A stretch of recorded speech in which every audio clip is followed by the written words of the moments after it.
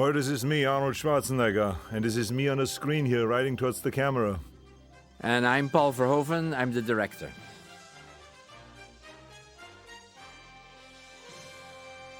Movie was originally was produced by the company that you see, whose name you see arriving here on the screen, which is Carolco, by Andy Vanya and Mario Casar. And I myself did a couple of movies there, this one and later Basic Instinct and to a certain degree Showgirls. I did a film, of course, which was called Red Heat. And after that great experience that I had with Carolco, with Mario Casar and Divania, I definitely wanted to do another movie there. So this was the perfect movie. A big budget, big movie, Total Recall. And then later you did Terminator 2 there. I did Terminator 2, that's right. Of course, we will be doing many more projects together, hopefully. There were about 30 versions of the script before we got it. And they were all done by Dan O'Bannon and Ron Shusett. Then the version that we are seeing here, that was an additional writer I asked to come in, which was Gary Goldman. And that most of the work that was done on the script was in the third act. Two writers were with us on the set all the time, Ron Shusett and Gary Goldman. I think we were a very writer-friendly group because they were part of everything and they could see as much of the dailies and have as much input as they wanted. I remember that exactly how long the script was around because I followed it. And I remember when Dino De Laurentiis was in pre-production for this movie over in Australia, and he then finally got into financial trouble. And I called him and I asked him if he would sell the movie, and he said yes. And then I immediately called Carolco and said to Andy Vanya and Mario Casar, call Dino De Laurentiis right now and buy this movie. And bang, within a few hours, they owned the movie, and that's when I got in touch with you then. And remember when I said you asked me to do the movie. Well, I said, remember our conversation we had at the restaurant? Right. Because right after RoboCop came out, I went to you in a restaurant and butted in right there during the conversation you had with someone else. And I said, Paul, you're the greatest. There's so RoboCop. You're fantastic. We have to work together and all that stuff. And then, that was the movie we worked on together. This is all special effects, what you see here. Only the people that are discovered later are there in the background. You see two people walking. The people, of course, are real. Everything else is blue screen.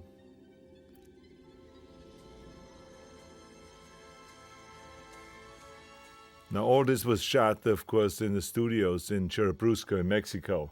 And a very small studio this part was, because there was no money at all anymore for these scenes, remember? Yeah, so we had to exactly. shoot it on a stage that was not much bigger than a basketball field at the maximum in it.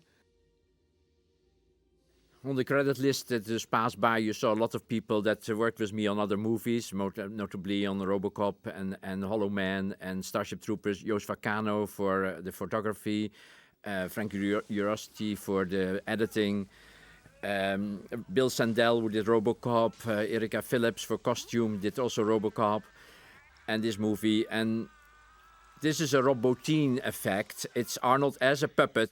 It's not a digital effect. It didn't exist at that time. You would now do it digitally, I suppose, but at that time it was just something, a puppet where the eyes were blown out, kind of. This was one of my favorite scenes, obviously, because how many times do people get a chance to wake up with Sharon Stone? Remember how we rehearsed this scene? We rehearsed it in the Bellagio Hotel. In the Bellagio Hotel, exactly. We went up there. They must have thought that we had some strange Hollywood characters checking in, like, two guys with one woman in this bedroom. And we were rehearsing exactly this scene here, the fight scene and playing around in the bed and all those kind of things.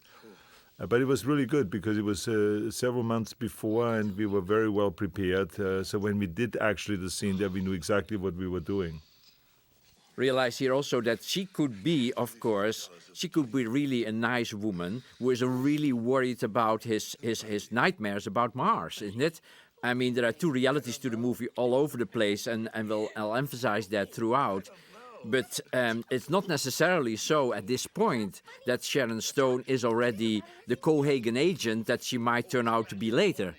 So she can just be somebody that is pissed off because he seems to be dreaming always about the brunette, while she hopes that she's dreaming about that he's dreaming about her. Exactly. You know I do. At this point, I think we asked Sharon Stone basically to take part of her clothes off, but she was very timid here. Remember? She makes a little thing there. I think I took revenge in Basic Instinct, you know. No, I think that the whole thing worked really well. No, it's very nice because for this kind of movie, you don't want to go further. Clearly. Saying that space-based weapons are our only effective defense against the Southern Bloc's Now there is a political agenda is introduced here, isn't it? Where we find out that there are problems on the colony Mars that is under the supervision of Governor Cohagen. Clearly, this is of course referring to, let's say, colonial situations of England or Spain or Holland, but it could also be a metaphor for any kind of imperialism. You know, what's so interesting is looking at it now, is how futuristic in those days it was to have a big screen. And now we are in the future. Right. You know, now everyone kind of has normal, a big screen, yes. exactly a flat screen on Right. the wall. Well, even this thing that we did here, and when she puts it out and we get suddenly to this landscape, that was done by a trick where before this happens, in the same shot, the walls are already fake. The two side walls are blue screen. So when we get the whole landscape, of course, the landscape is printed in over these three areas. Right. But the side areas next to the television in the beginning are already fake walls. It's dry, it's ugly, it's boring. I mean, really, revolution could break out there. In fact, of course, this was shot with blue screen, but Yeah. I think that is kind of a reality. All these things are preparing us for double realities, isn't it? Exactly. But one thing, it seems to be one thing, it turns out to be another thing. Back now, the walls there are also fake. These are basically printed in walls. Right, now, right. Later, when we cut to the shots, to the next shots, when you would see the backgrounds, then it are the walls that we constructed. But for these two shots where the transition takes place, the two side walls next to the screen are always fake. Here, it's real.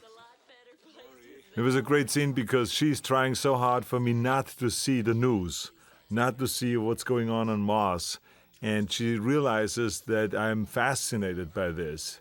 You can see here with the eye, you know, no matter what I do, the kissing, the hugging with her, I'm more interested in what's going on Mars. So there's a part of me that knows about the subject.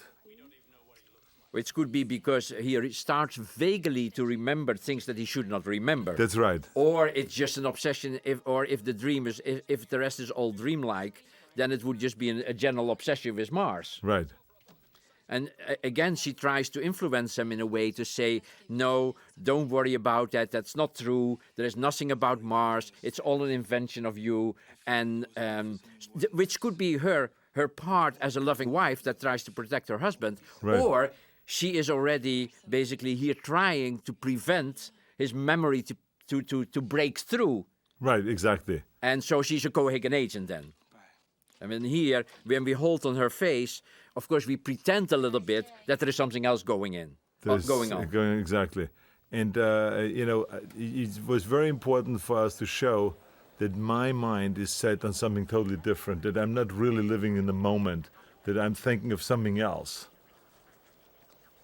This is all what you just saw is the military academy in Mexico City. Here is one of the first digital effects ever done. That we tried to do with capture motion, but failed completely. But fortunately, Eric Breivik had also put the camera on the other side of the screen, so we had Arnold's movements also in a natural way, and they copied that.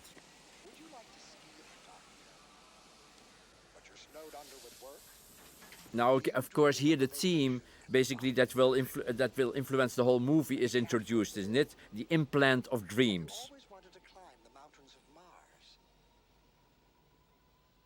But There you see the guy, watch him, that will pop up at halfway the movie. His name is Dr. Edgemar.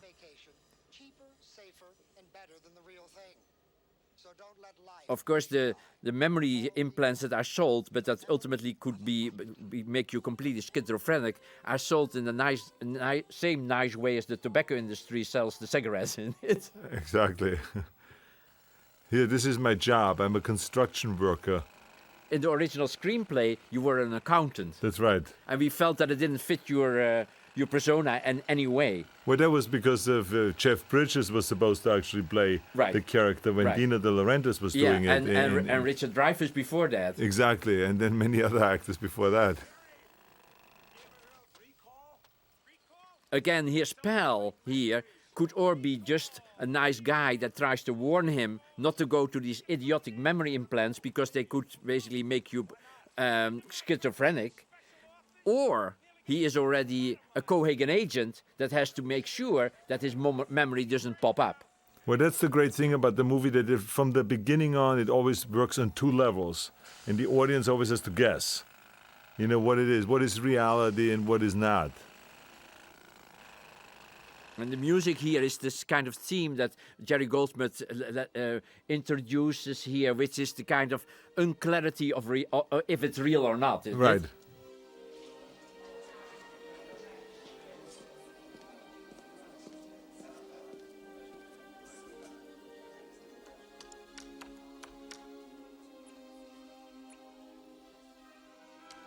Again, this trick is done reversed, isn't it? The red was already there from the beginning, but we painted it blue, basically in the computer, kind of. And then when the red appears, it looks like we're doing there the trick, but the trick is already before. So that's why it looks so convincing in the second part when you start to realize that there is a trick, because it is no trick. The trick was before, but you didn't pay attention. It's like a magician trick, isn't it? You always look at the wrong thing. This is all built in the studio. It's all Cherubusco, isn't it? And we use this kind of strange style with this kind of concrete walls, because a lot of the buildings that we found in Mexico City were done in a style they call New Brutalism, which is all big concrete, like the underground, which you saw on the scene before, which was the building of the military academy outside Mexico City. But we try to copy that style that we found there by coincidence, and have always these wall-like, bunker-like nearly, isn't it? Well, the architecture was ideal in Mexico City because of their daring architecture and the colors and the shapes of the buildings and all that. We really could use that very well in a lot of the scenes. Now here, this is one of my favorite scenes, Paul, because this is really what the movie is about, when he is now selling to me the idea of recall. Right. To implant something. Yeah, he's like a car salesman, isn't it? He tries to talk you into taking whatever is close to your heart. And no matter what question I have, he has the perfect answer. Right. And he knows already all the questions. Like a car salesman. Exactly, that's right. It's absolutely perfect. And the great line is when he says, you know, what is always the same when you travel around, no matter where you go. Right. And I say, I don't know what. And he says, you. Yes. And he's always you there. You always says, take yourself with you. Exactly, we can solve that now here. Yeah. Yes. I remember when I talked to the casting director, Mike Fenton, I said to him, you know, for this actor, Ray Baker, I said, I just find me somebody that could be very well working in a car sales company. A real holiday is a pain in the butt. You got lost luggage, lousy. The interesting thing is, of course, is here that let's say the memory implant or the let's say the dream trip that he wants, and that he basically ultimately is going to choose, isn't it, by being a secret agent and all that stuff. If you look at the movie, at the end of this scene, McLean tells him everything what's going to happen in the movie. Right. It's counter to every normal narrative, isn't it? You would not reveal. You would not tell the people where it's going. Here, you get to completely, the whole story is formulated for you in the end of the scene. That's what you was talking here exactly, about. Yeah. You are. It's always the same old you. Let me suggest that you take a vacation from yourself. And I know, it sounds wild. See, right now he knows that he has gotten to me, that I'm now interested in that. And now he's going to go all out with his selling. Yeah, and then he finds exactly what you somehow your unconsciousness, if you are a different person than you think you are, pushes you to take the secret agent thing, isn't it? Let me tantalize you. You are a top Now he tells the story. Exactly. under deep cover on your most important mission. People are trying to kill you left. That's going to happen in the next 5 minutes. Exotic woman. Go on. I don't want to spoil it for you, Doc, Now the rest of the story. but you rest assured, by the time the trip is over, you get the girl, kill the bad guys, and save the entire Planet, which is at the end what he does. That's right. So this is the story, and you think this is just let's say, a salesman's But job. that's why it works, because Yeah. we don't pay much attention to it yet, No. because we know it's just a But salesman's it's so job. fun that the whole movie is this way. Yeah. And here is also an interesting thing. Here are given several clues are given inside the scene, of course, for the rest of the movie. In fact, the woman that he wants to be implanted in his dream, because he can make a choice, and she proposed him several possibilities, and so he can choose a woman that would be part of his dream. Of course, the woman that he describes is the woman he might remember. So he gets her, really. Or you could say he has a kind of a fantasy image that he dreams about, which is this girl, Melina, and he describes it as good as possible. And he gets it. Even all the images of the tubes that you just saw are, of course, the tubes that you see at the end of the movie when the nuclear reactor starts. Right. See, slipping away for a little hanky-panky. But really, I was always fascinated. Then we're set. Ready for Dreamland? I'll be asking you some questions, Doug, so we can fine-tune the ego program. You answer honestly, you'll enjoy yourself a whole lot more. Your sexual orientation. Hetero. That's what I say. Yeah. I love that.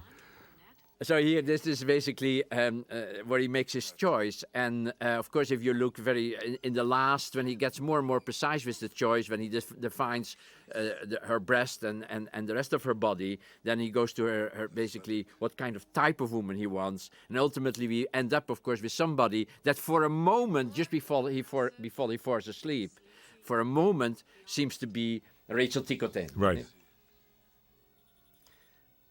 And also be aware that if everything that happens in the movie from now on is going to be a dream, if there is no reality to anything, there's Rachel.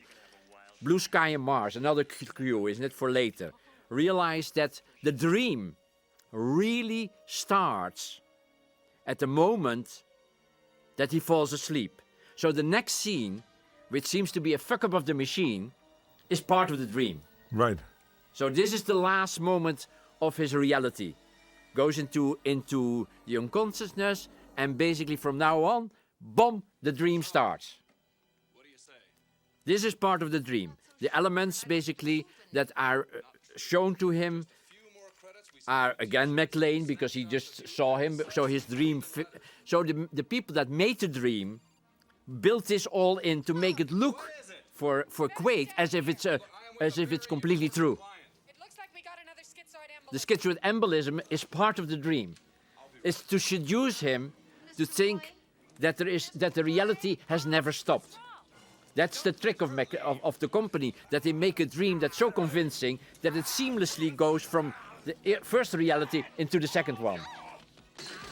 It's one of my favorite scenes, because it really starts the movie out the right way.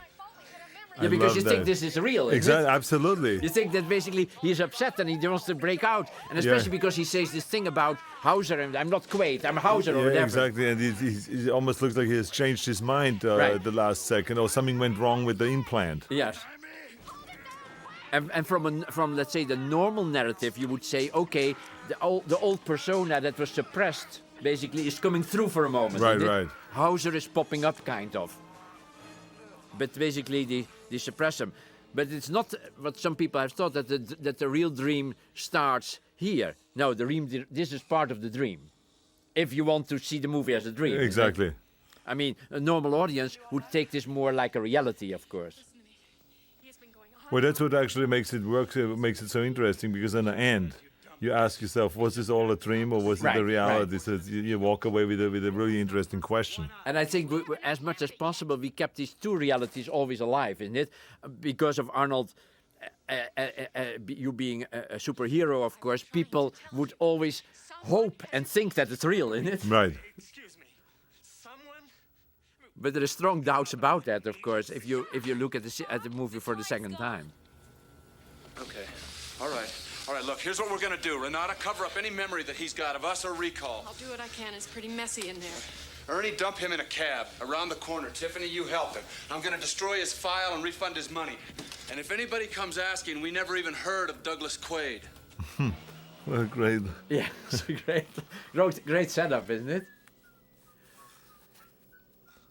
So these cars were designed by Ron Kopp, and the robots here was done by Rob Bottin. It's a very well-known element of Philip Dick's stories that he uses taxis that have no real persons aboard that do the driving.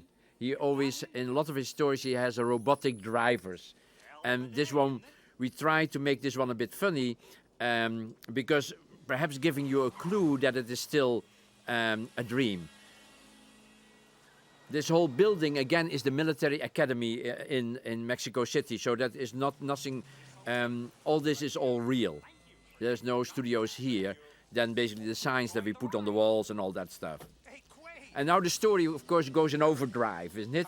That's basically where what McLean predicted. People are going to kill you left and right. He walks into his old pal, and the old pal is saying, "I'm going to kill you." My father. Come on, I'll buy you a drink.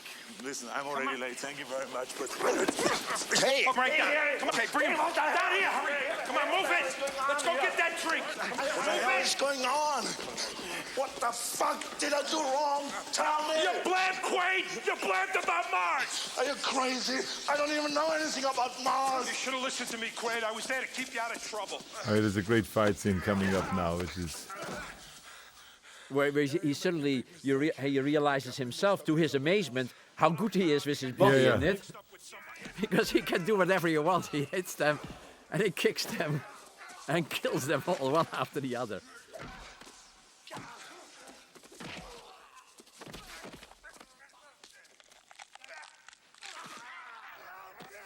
Remember how long we rehearsed that fight scene, huh? Yes. For hours we were working on that thing.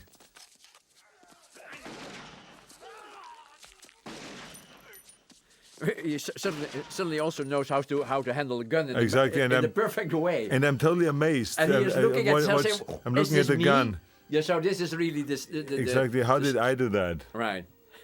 He got these four guys in 20 seconds and killed them all, isn't it? Yeah. So there's some reason for him to be disoriented about himself here. Well, because he realizes finally maybe there is something else in Right. me.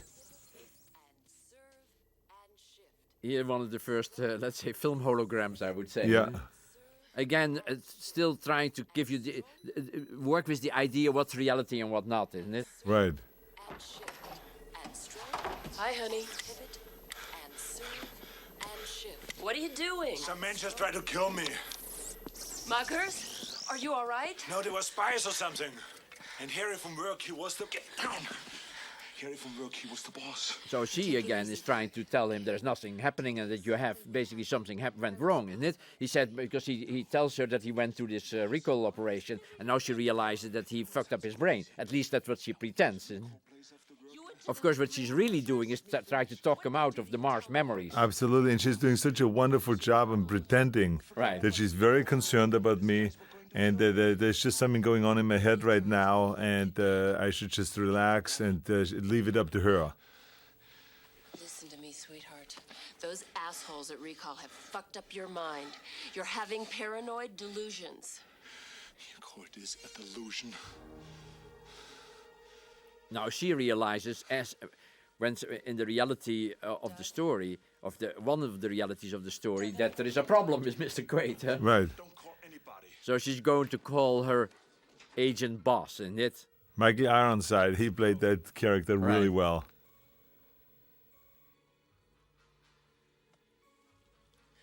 And he tells her, of course, hey, We tried to kill him already. We didn't succeed, but now you have to do it.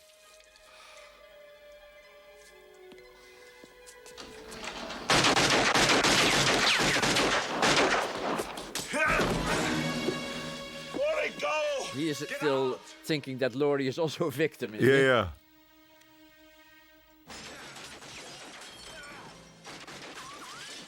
Laurie and him destroyed, and it's like a symbol of basically the relationship that doesn't exist, isn't it?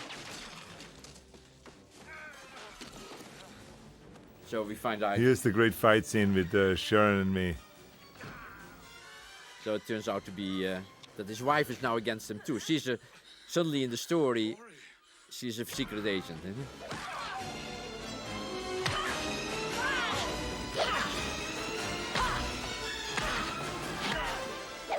Ow, that hurt.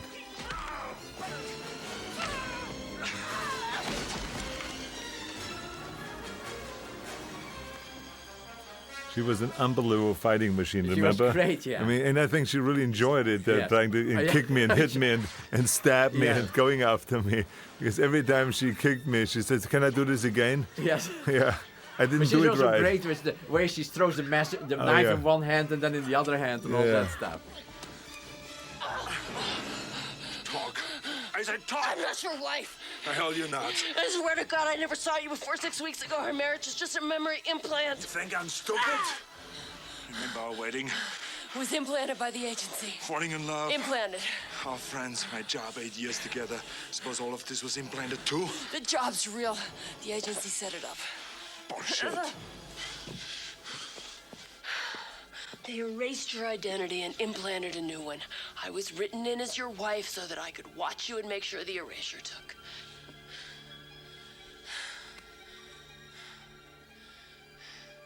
Sorry, Quaid. Your whole life is just a dream. Okay then. If I'm not me, who the hell am I? Because it was very well organized, the whole fight, isn't it? By Vic Armstrong, in Oh, fact, yeah. mostly. Was a great second unit director and stunt coordinator, so there was no danger at all. So he now finally she puts the things I put on the table, isn't it? He Yeah. is not the person he thinks he is, or he was, and his whole life is a fabrication, and there is really no way. He doesn't know what he is, in fact, anymore, isn't it? He, in fact, is.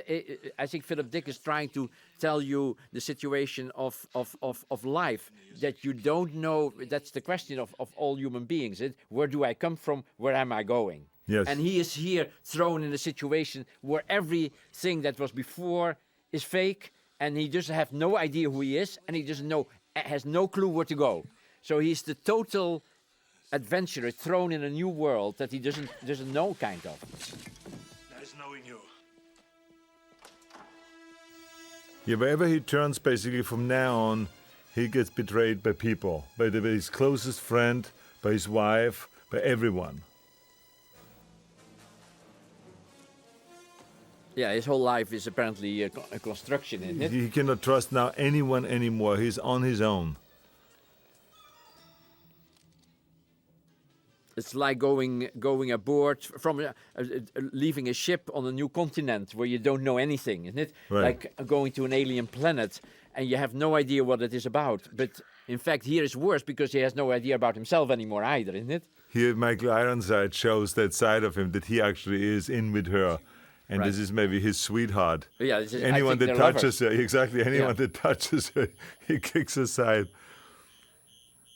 He played that character really tough, didn't Yeah, he? yeah, no, He was he- unbelievable. He's a great guy, Yeah. you know. Because I used him again in Starship Troopers. Right. I nearly had used him in RoboCop, but then we disagreed so much about the script that we didn't do it. But he was the first choice for RoboCop before Peter Weller. Uh-huh. But then I thought basically that I should bring him in this one again, and then we tried, and it worked very well. Look, they're lovers, of course, you know. Yeah.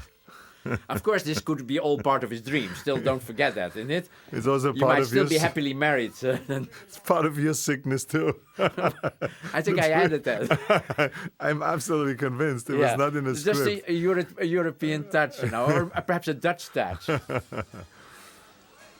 This is again, you know, we used that location all the time because there was basically it had so many angles. We go back to the military academy, to the same scene. Then another of these digital effects.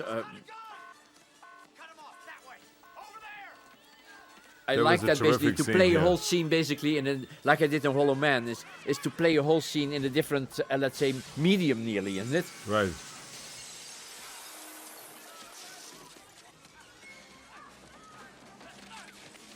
It was very well set up early on when we saw the skeleton, kind of the X-ray machine. Yeah.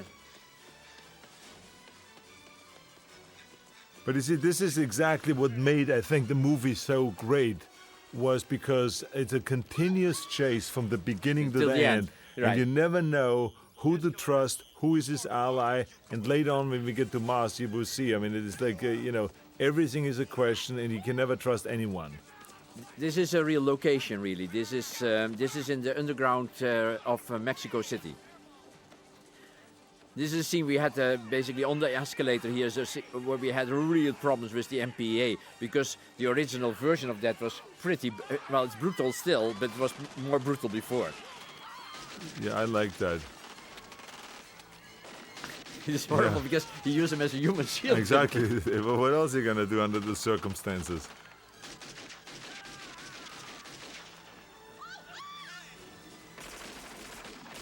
I continuously used him as a human shield, then I threw him down the escalator.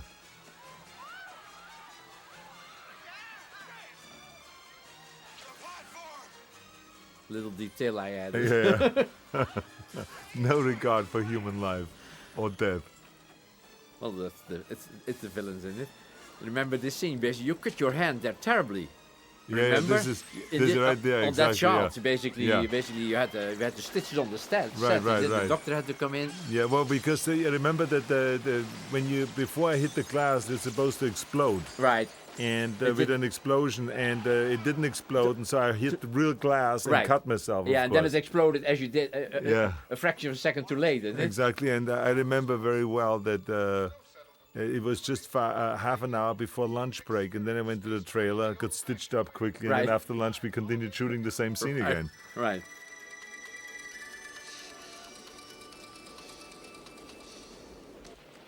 I want that fucker dead.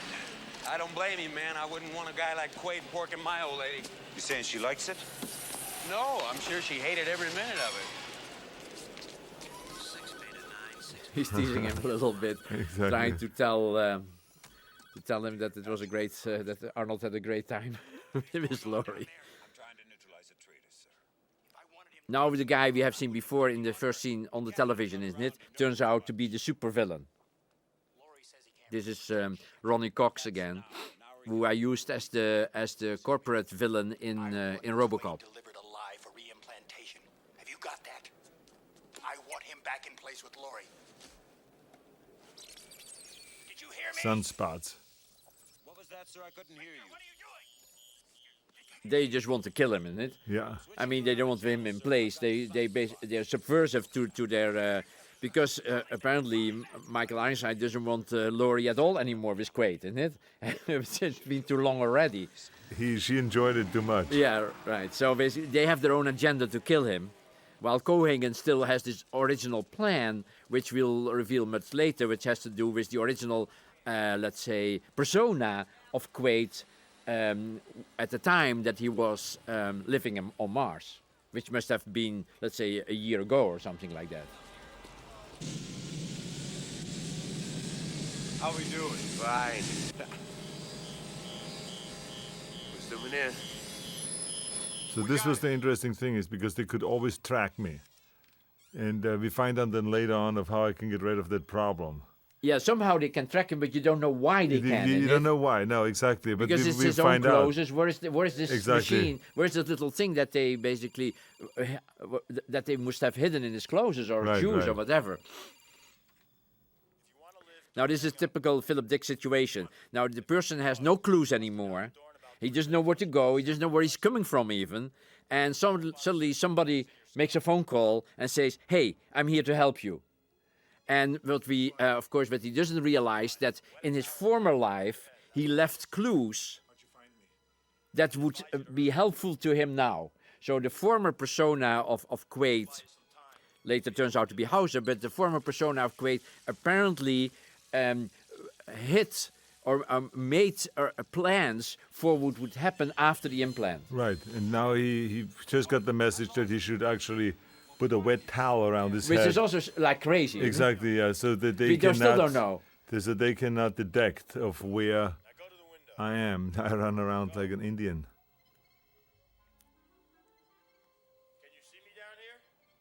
That's the let's say a big some big briefcase or whatever you would call it, box that seems to be very important, but it is of course all the clues that he needs to survive or to continue his adventure. For us, it's a clue really to keep the narrative going, isn't it? That's a funny scene. She's trying to steal the suitcase.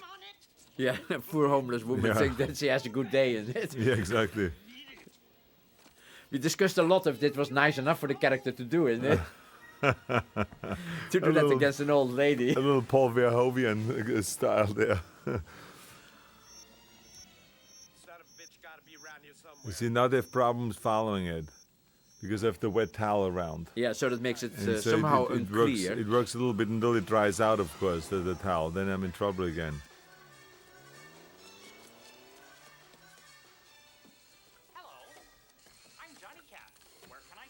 Oh, this scene is unbelievable because my frustration about this taxi cab does not understand where I want to go. Just go. Please state a street and number. Shit. I'm not familiar with that address. Would you please repeat that information?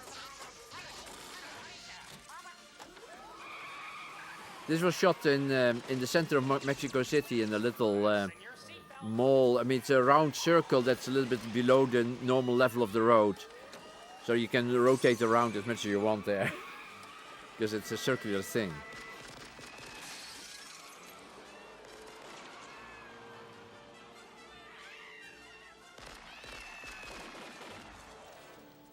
Again, I got away. So now they're totally steaming. And here he goes. This is an old cement factory also in Mexico City, so it's a real location. The fare is 18 credits, please. Sue me, dickhead.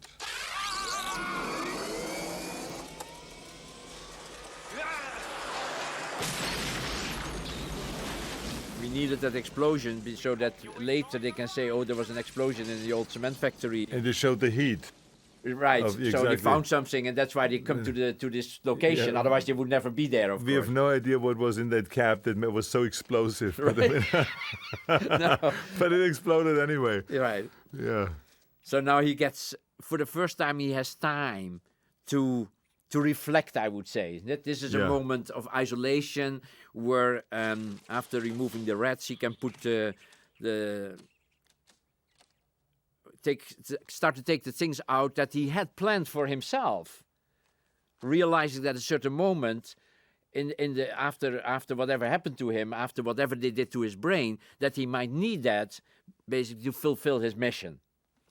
His mission was supposed to be positive. He thinks that we find out that looks like it is a positive mission to help the guerrillas. Ultimately, it turns out to be a negative mission, to infiltrate the guerrillas. But he doesn't know that. Now he realizes that there's a hologram of him. That little machine that he has, that we will use in the latter part of the movie, isn't it? When in the final act, in the last 10-15 minutes, he uses the hologram. So it was just a device. I don't know if it's a device of Philip Dick. It might be a device of the original writers or of Gary Goldman. I forgot that, to add that to the content of the box. And Right. here, basically, something interesting comes out that is a message to himself. Howdy, stranger. This is Hauser. If things have gone wrong, I'm talking to myself, and you've got a wet towel wrapped around your head. Now, whatever your name is... So this seems to be his friend, isn't it? Right. I mean, in fact, it's himself Yeah. setting up, explaining the big plan. What we don't realize, and we'll realize much, much later, is that this is Hauser. Right. That this is the bad guy. It's not Quaid, it's Hauser. That's I right. mean, Hauser and Quaid are the same, but It's the same. it's the incarnation Hauser. Right. And Hauser is working for Cohagen. And now he's telling him that he has to take that bug out of his nose, which is this gross scene. Remember, everyone was Right. grossed out. Me putting this thing up Seagal met my somebody, nose. a woman, and I learned a few things, like I've been playing for the wrong team. All I can do now is try to make up for it. So he tells him here that he worked in some way because he knows that will be discovered that he was working for Cohagen, but that he changed his mind, isn't it? That, of course, is a lie. Right. And here comes the hard part. But of course, as this is all the information that you here, the now Quaid has, he believes it, of course.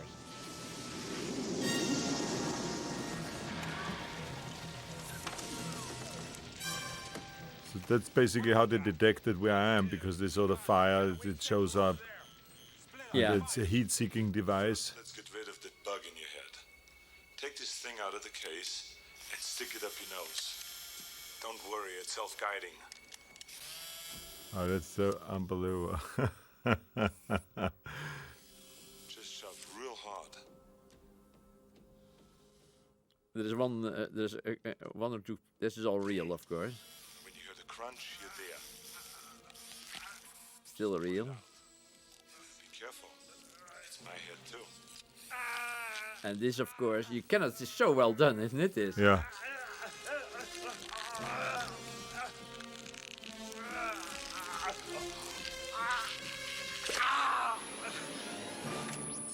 But there was a puppet, isn't it? Yeah, there was the bug that was inside my nose, and that's why they always could find me.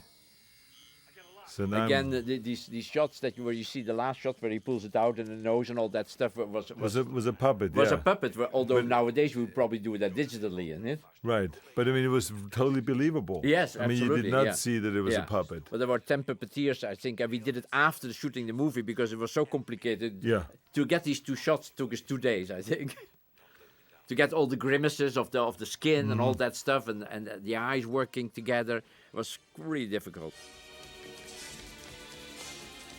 And then here we had the little device there because ultimately there was a scene where he would go to Mars and sit in a rocket, spaceships, and that would bring him to Mars. But ultimately there was not enough money to do that scene, in fact, and I'm not even sure that it was so important. So we found this little trick that the scene ends up with "Get your ass to Mars." And by repeating that, we made a very fast transition from going from Earth to Mars. Right. Yeah, because we had to cut out the spaceship because of budget reasons, right? Right, yeah. Yeah. Now here they are following, obviously, I put the little device that was in my nose, I put in the chocolate, gave it to the rat, and the rat is now running around with that device. But they don't know. They think that I'm right there, they're on my track. Give me that. Get your ass to Mars. Get your ass to Mars. Get your ass to Mars. Shit. Get your ass to Mars. Get your ass to Mars. Get your ass to Mars. Get your ass to Mars. I think it works very well, although Yeah. it's pretty cruel. So we can nearly cut out all the stuff in between, isn't it? Right. And we immediately go to Mars here. This was one of the miniature shots that was, and this one too, of course, that was done by DreamQuest under the supervision of Erik Breivik, who later went to ILM and, for example, just finished, was the supervisor on a lot of movies like Men in Black and recently on Pearl Harbor. So he did all the miniatures and all the kind of what you would call the special effect work, with the exception of the things that were done by Rob Bottin, like the scene with the puppets, basically, like taking the thing out of your nose and all that.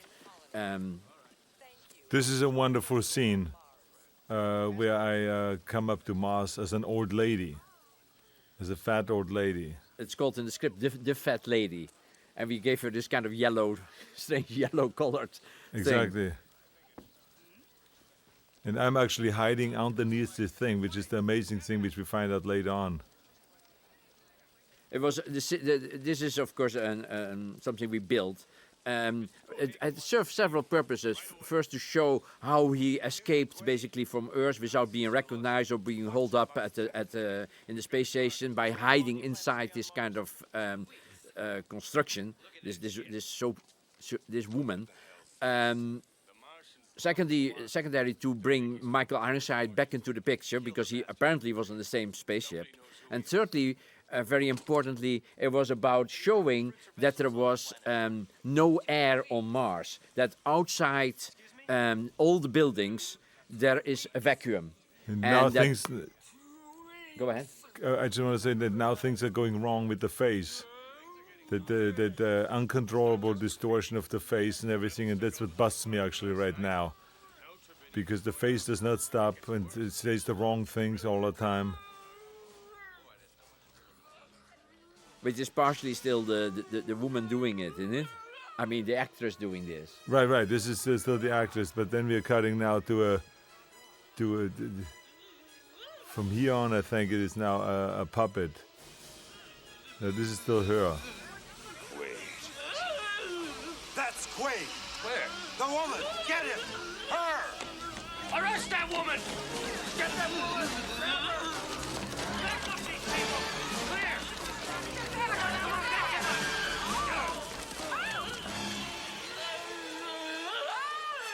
So now I'm turning something here. Yeah, now this is a puppet.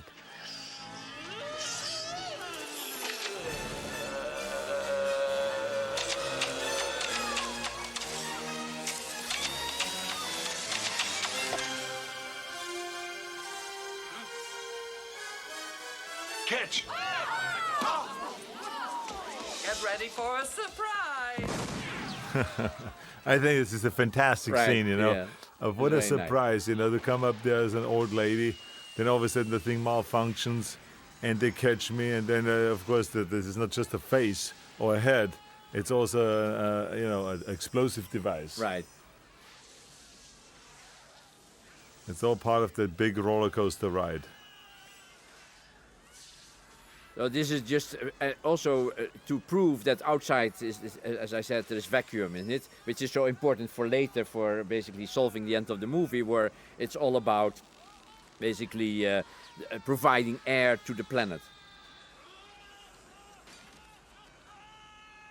You remember how long it took us to shoot this yeah, thing well, with this because green screen and to blue get screen? everybody to get you in let's say in a completely horizontal position. It Right. was, because you're hanging on wires here partially, and I think part of the shots are done with a I think I remember well. Certainly we did it later with a kind of a where we brought the set under 90 degrees in Right. it, so used gravity to get you in a horizontal then position. Open the goddamn door. I can't! Open it. They're all connected!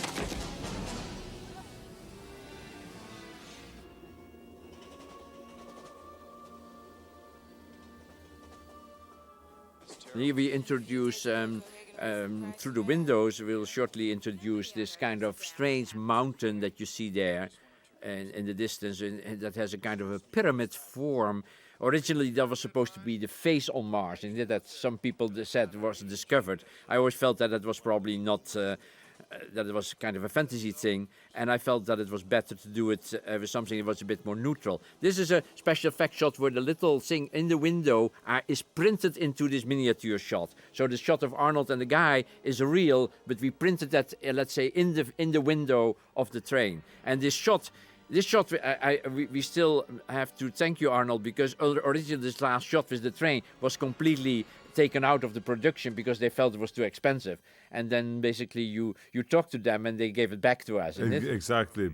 But I have to tell you one thing, that looking at this, every time I look at this film, I have to say that the visual effects was so spectacular. It was Right. like the state of the art at that time. Right. You know, it was really like we had the best people working on it, the most talented crew working on it to create all the visual effects and special effects.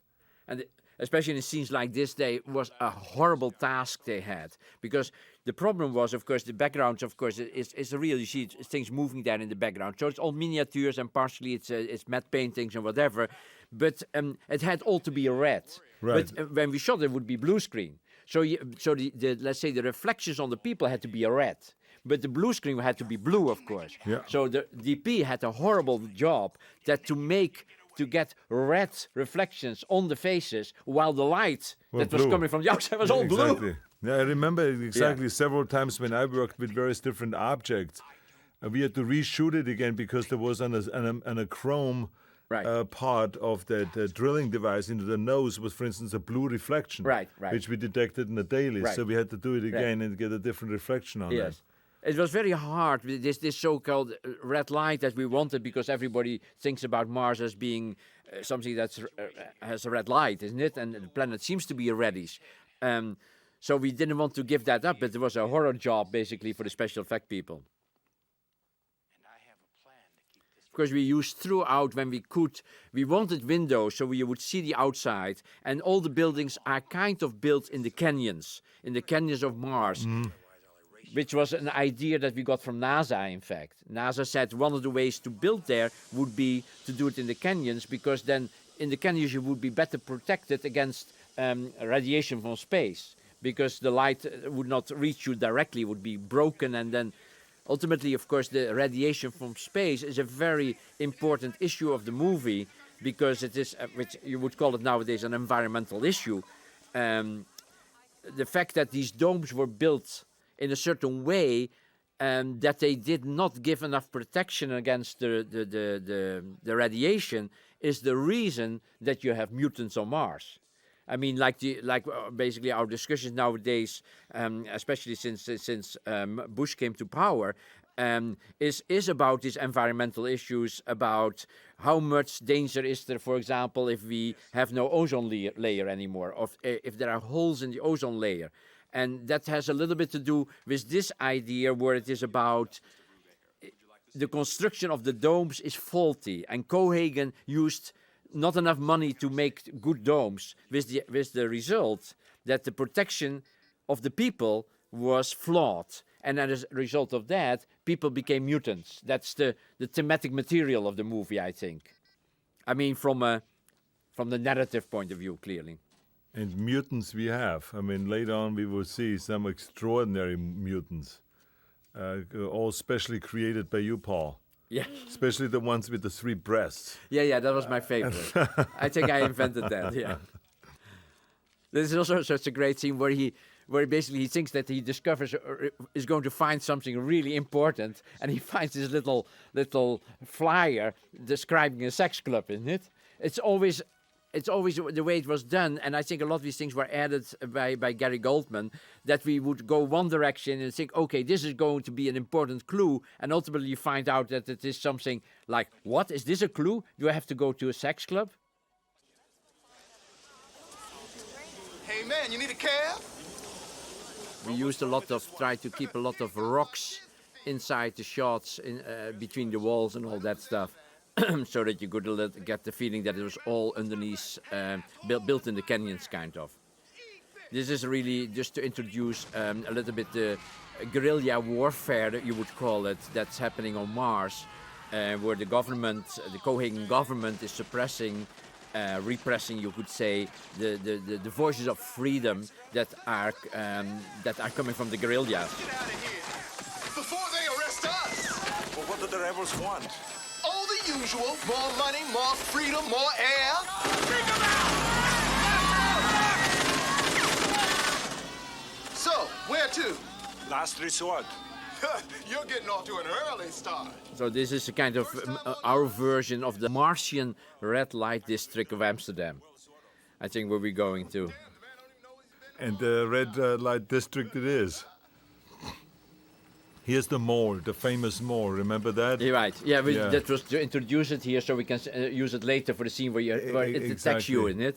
I love that mall, how it digs in a few hundred yards below the ground. It goes right through and makes the new, areas where you can just, you can go from one spot to the next just running through the walls. And here's one of the mutants in it. Basically, that's start to introduce the theme of why are there mutants there, what is their function, and ultimately what, how did it come? How did mutants appear in the first place? Why are there so many Such these forms? sick-looking people, huh?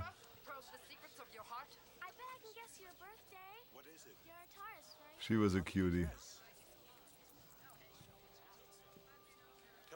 This was basically the theme of the mutants was supposed to be in Total Recall 2. Remember that, Arnold? Right. But the other Philip Dick story that was originally called Minority Report, that is done by Spielberg now. as you might have noticed. Very much so. Thank you. But that was our Total Recall 2 story, because the mutants, there was an introduction here already that they are kind of clairvoyant, perhaps, isn't it? That they can see certain things, and that was used in the second one, was used where you become the head of this company that can look in the future and just protect the citizens by eliminating criminals before they do a crime. Before they do the crime, exactly. Yeah. This is kind of a cross between kind of a bordello, kind of bar, whatever, isn't it? What do you want? I'm looking for Melina. Well, she's busy. I mean, so basically busy and free meaning prostitution, clearly. She has 3 breasts, huh? That's the one with the 3 breasts. Right. Oh. Yeah, her real breasts are. It's not that we added 1 breast. Robotine made something that fitted over her 2 breasts, right, but were 3 breasts. So the whole thing is a kind of a prosthetic, clearly. Right, right. Mel! Hey, Mel! Hey. So this must be something out of the past, isn't it? He doesn't remember, but she remembers him as being, as we understand, Hauser one way or the other. This is Marshal Bell there, who is the head of the guerrillas, but we don't know that. These are all people that are, let's say, part of the revolutionary movement that is against dictator, I would call him, Dictator Cohagen, isn't it? Right, right.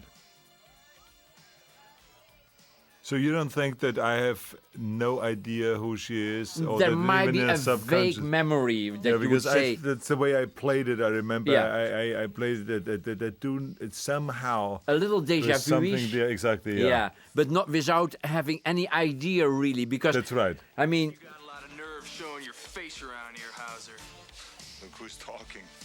I mean, they all, of course, all the people of the guerrilla movement are very wary of where Hauser stands, isn't it? Yeah. They see this guy coming back that they know as an agent of Cohagen, but perhaps why is he here? Did he change his mind? Is he on the other side? Is he now willing to be on our side?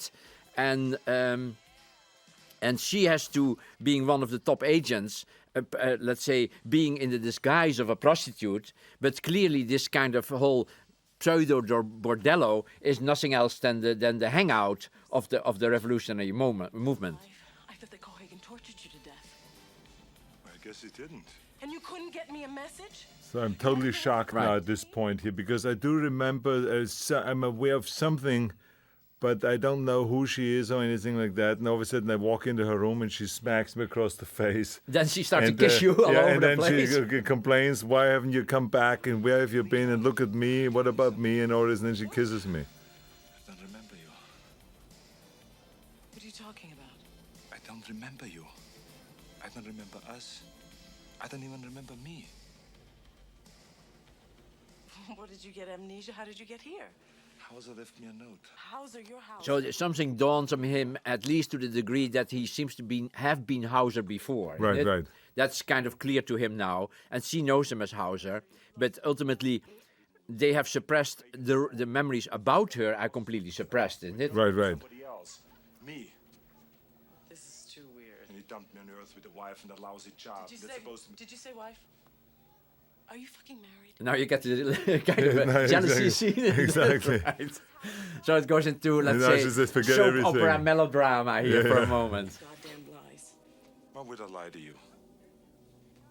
Because you're still working for Cohagen. Don't be ridiculous. But basically, we cannot go too far, so she has to break off the scene, narrative-wise, because otherwise too much information would become clear, so it has to stop nearly, and she stops him by moving him out of the room with a gun, isn't it? Right. Because he wants more information, isn't it? Well, she works for the underground, for the rebels. Yes. Get out. You got to help me remember. I said get out. Melina, please. People are trying to kill me. Really? So basically, in fact, what we're doing here, narrative-wise, is to stop the source of information, kind of, isn't it? So that we are left in dubio exactly what's happening. Right.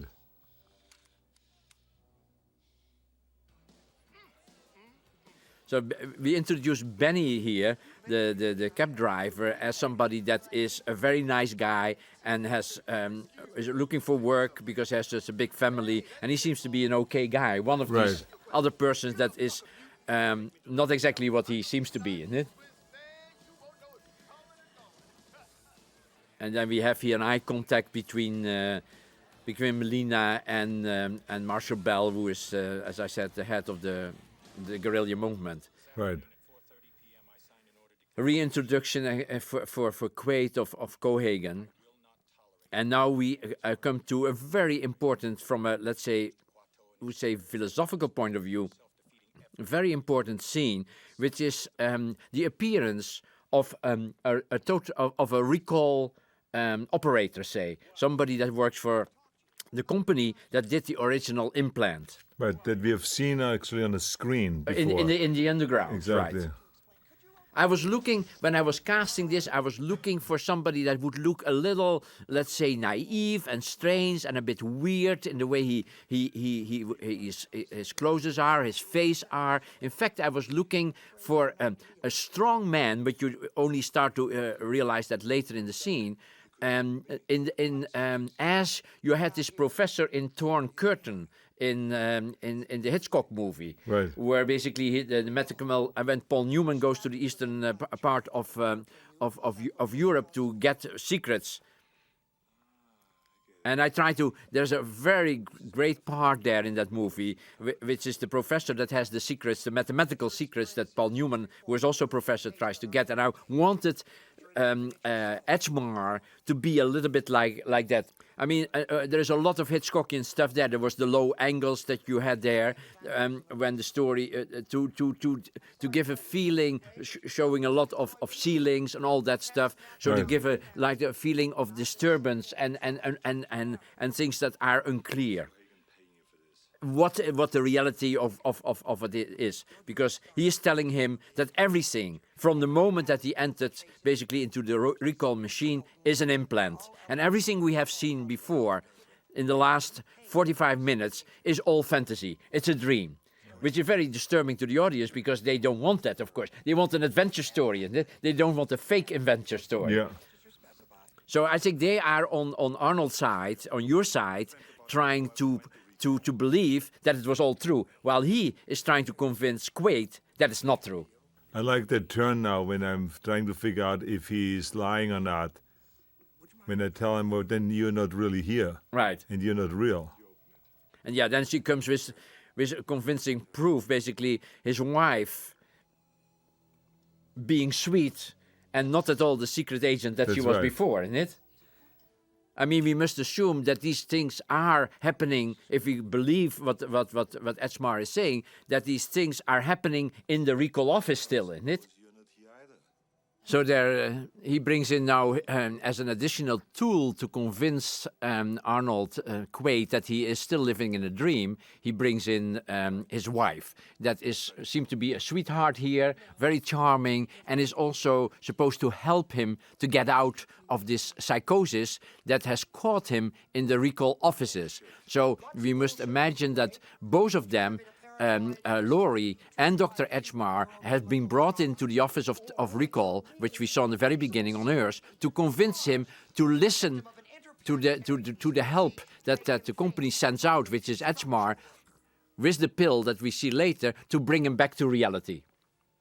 On the meantime, and here another kind of Hitchcockian situation, like these high angles and low angles using all the time, but Edgemar is trying to tell him that he should listen and take the pill and go back to reality. On the other hand, of course, it could well be that this is all a trick of Cohagen to give him a pill that poisons him, or in whatever way makes him captive of the Cohagen government. It's a symbol of your desire to return to reality. Inside your dream, you'll fall asleep.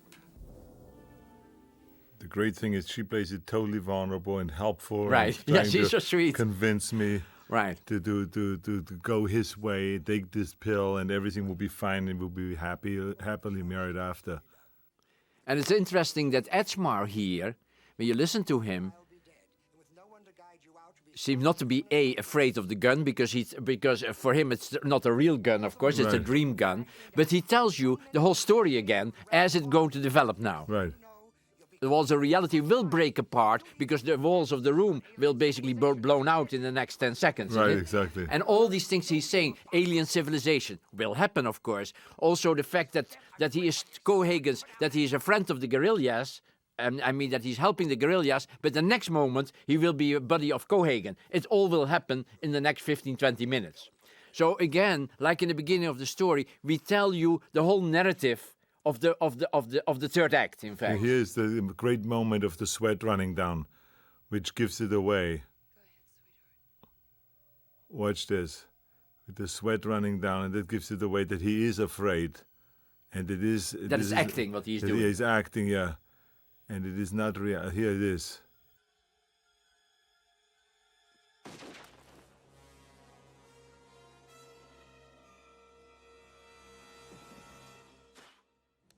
Or you could argue that in his dream, because he wants to stay within his dream, he cannot get out of his dream anymore. The one they sent in to help him, basically, that you invented yourself this transpiration on the head, isn't it?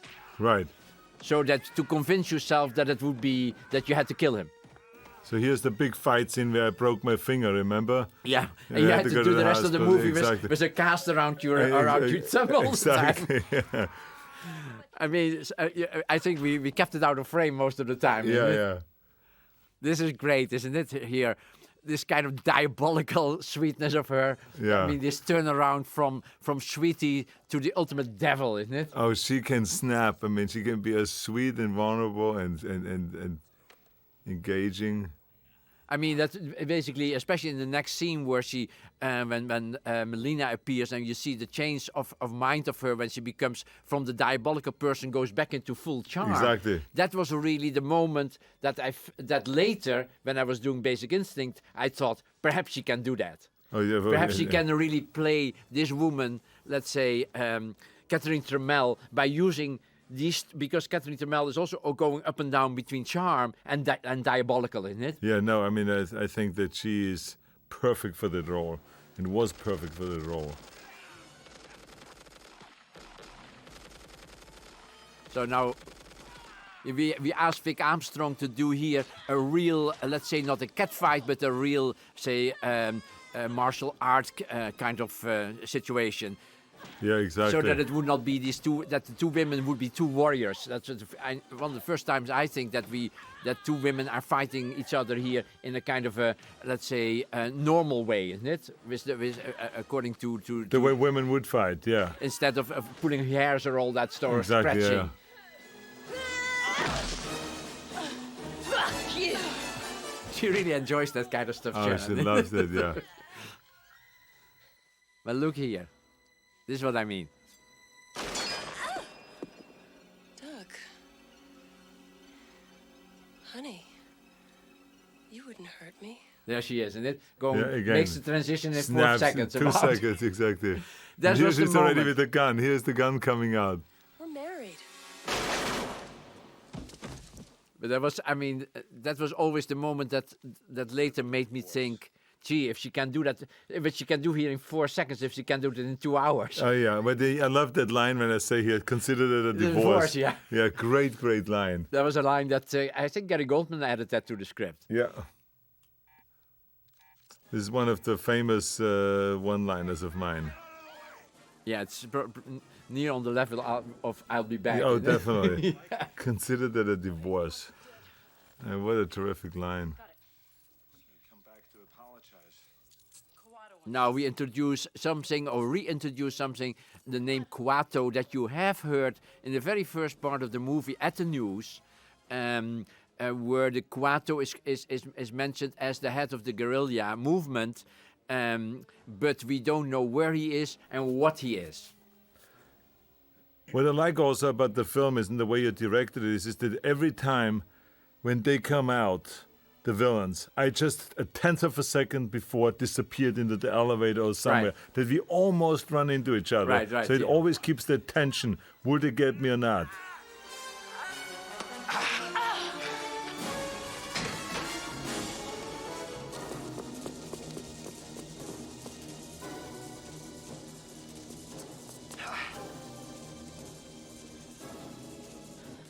He knows that basically he bluffs. He feels exactly, great that because he cannot shoot because it's it too blows dangerous. out the glass, and it blows him out of that structure too.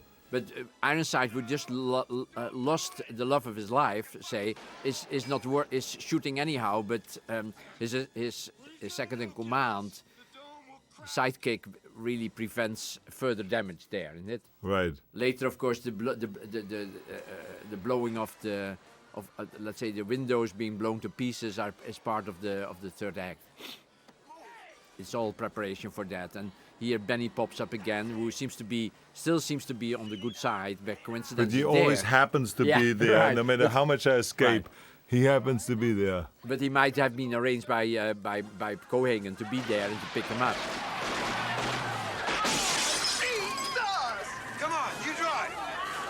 You guys are Come out. In this so-called chase that we have here, I think we had a little corridor that was not longer than 30 yards in it.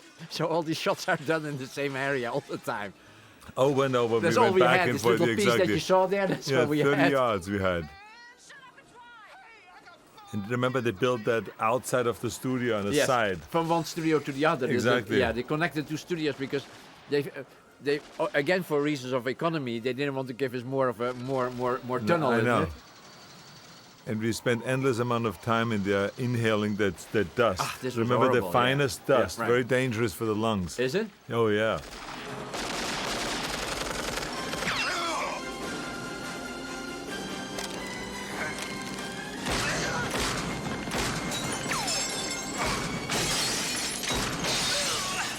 Oh shit!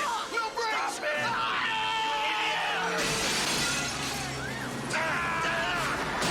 What the hell are you doing?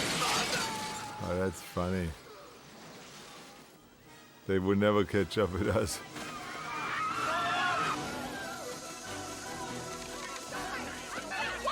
Oh Christ! Now they're after me! Realize that Benny is still playing the good guy, isn't it, here? Right. Now they're back into the red light district and basically go back to the hangout of the guerrillas, which is their so-called headquarters, and then one of the mutants, of course, is helping them to escape. The mutant situation, of course, being connected with the guerrillas is because of the mutants are the ones that most suffered because of the bad government of Cohagen, isn't it? The bad government of Cohagen providing or making these domes that are really not protecting the people.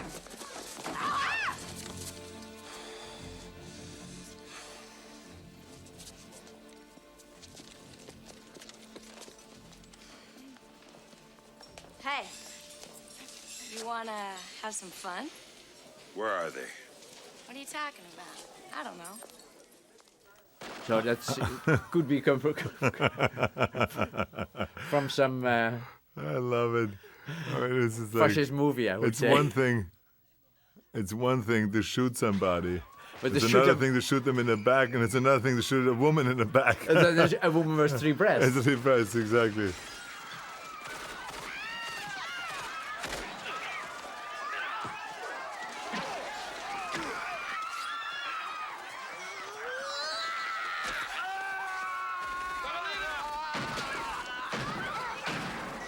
That was great.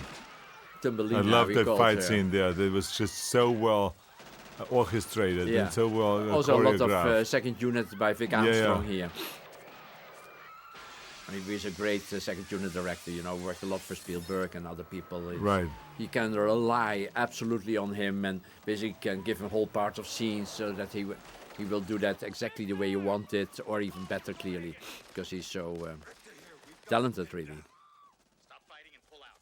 Again, now we emphasize a little bit on the background of the shots here of Richter. The rotation there is, of course, has a lot to do with the air, isn't it? That starts to become more and more important in the next part of the movie. So we start to emphasize it as much as we can, because that's the direction that the story will go, the absence or the presence of air. Cohagen's sealing off the area! Come on, Benny!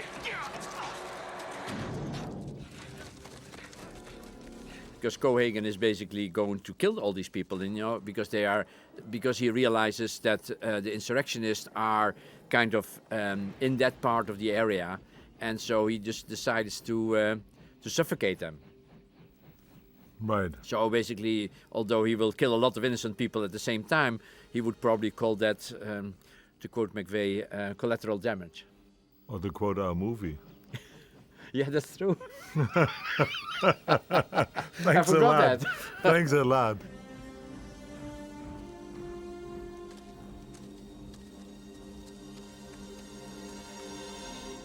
Again, trying to connect mutancy, killing, dead bodies, and all that stuff with absence or presence of air, isn't it? And more and more emphasizing the theme of the air, which ultimately is supposed to be something that will be provided to the planet Mars by an alien reactor that is built inside the mountain. If you follow the fact, if you follow the version that it's all real. Right, if it's of course a dream, then it's just all nonsense, isn't it? The alien reactors are nonsense, and that's a construction that was provided by the recall operation, and was even mentioned and told to us by Dr. Etzmar.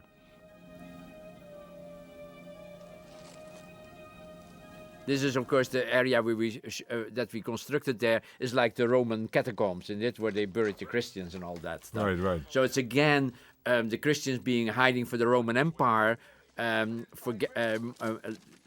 Is a kind of a metaphor for the guerrillas hiding for Cohagen. Now, Benny has a new secret we find from Benny, that is this was done by Rob Bottin, all the alien stuff, and Benny is now even more, before we discover that he is on the other side, we try to make him even more so a hero of the guerrilla side, isn't it? By showing that he is as much a victim of Cohagen, of the bad domes that he constructed Cohagen, as the other mutants. You wait here. Follow me. It won't do any good. Cohagen pressurized the tunnels. Then drill through to Section M. We can't. We're running out of air. We need help. Okay, sit tight. Melina just got here with Quaid. I hope he was worth it. Marshal Bell, I'm used again in as the cowardly general in Starship Troopers, in fact. Cohagen sealed up Venusville. He shut off the air. Who was killed by a bug falling on top of him. He wants you. If we don't hand you over, everybody in the sector will be dead by morning. Well, then we don't have much choice, do we? Again, of course, this is clearly all location, all shot in Churubusco Studios.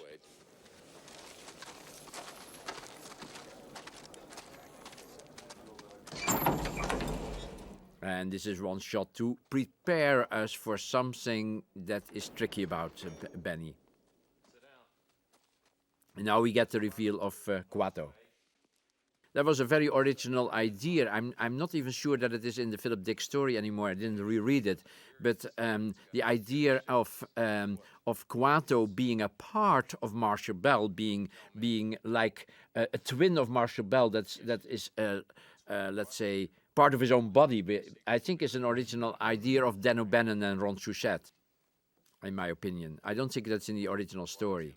You know that sometimes people are born that have parts of limbs, like siamic twins, isn't it? And sometimes there is people are born that have perhaps even two arms sticking out of stuff. That was let's say a part of the eggs of the female egg cell that split up to a certain degree, but never came to become a twin. Right, it's right. like a rudimentary twin, really. The construction, of course, is from Rob Bottin, and it's all puppet engineered. There are about 15, 20 puppeteers to do arms, fingers, eyeballs, cheeks, the frowning of the head, all done by different puppeteers. The chest of Marshal Bell is fake, of course. So we built a whole body, a new chest, plus this little being Kuato, we built that on Marshall Bell. Very difficult because it took 6 hours or 4 or 5 hours to build it on his body, but you couldn't go to the restroom. Right. And then he still had to shoot 5 hours. It was tough for him to go through was his makeup horrible. job. It was because horrible. I mean, I can relate to it because I've gone through it in the Conan movies Right. and then Terminator and of course then Batman and Robin playing You Mr. cannot drink, Freeze. isn't it? Oh, it's like terrible. And you can't go to the bathroom. You just have to, really discipline yourself. You can't move around much, and you hang there every day 5 hours in a makeup chair. Right. Open your mind. Open your mind. This is what you see here. Later turns out to be the, let's say, the bars. The rods, the rods, it's exactly, called, yeah. of the nuclear reactor. Of the nuclear isn't it? reactor, Yeah. exactly. Yeah, I remember that. Originally, there was a design by Ron Cobb who made a big, let's say, sphere-like a thing that basically would be standing in a cave, and that would be the machine. But we felt ultimately that it had to be something gigantic. Isn't it something that would be like a sea of rods? Right. That would stretch out as far as the eye goes to make a bit more convincing that the air of Mars could be produced in a couple of minutes, isn't it? Right. Which is, of course, nonsense in the first place, but we try to make that as believable as possible. These, of course, this which is still unknown here, these columns that you see here are, in fact, the rods that a nuclear reactor would have, isn't Right. it? Only not on that scale, of course, but this is an alien civilization that built Exactly, that. yeah. So it's much bigger than anything that any nuclear reactor that is on Earth. But a nuclear reactor has these rods. And here's the hand.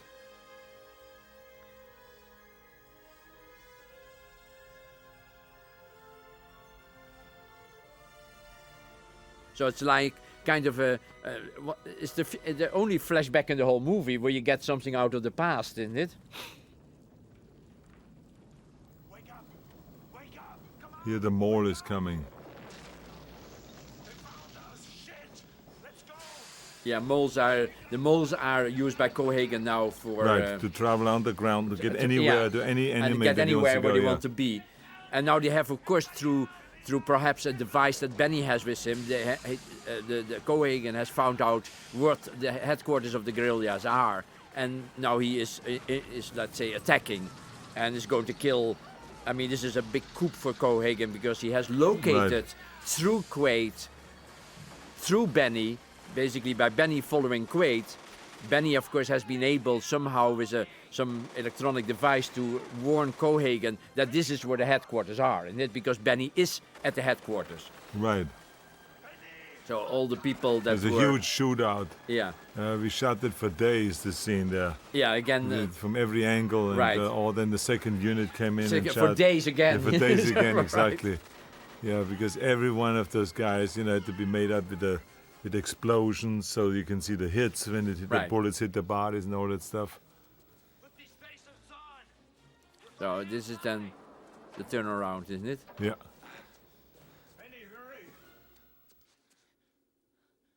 He just shoots him because he doesn't need him anymore. And it's all about Quaid now, because Quaid is going to be Hauser again, isn't it?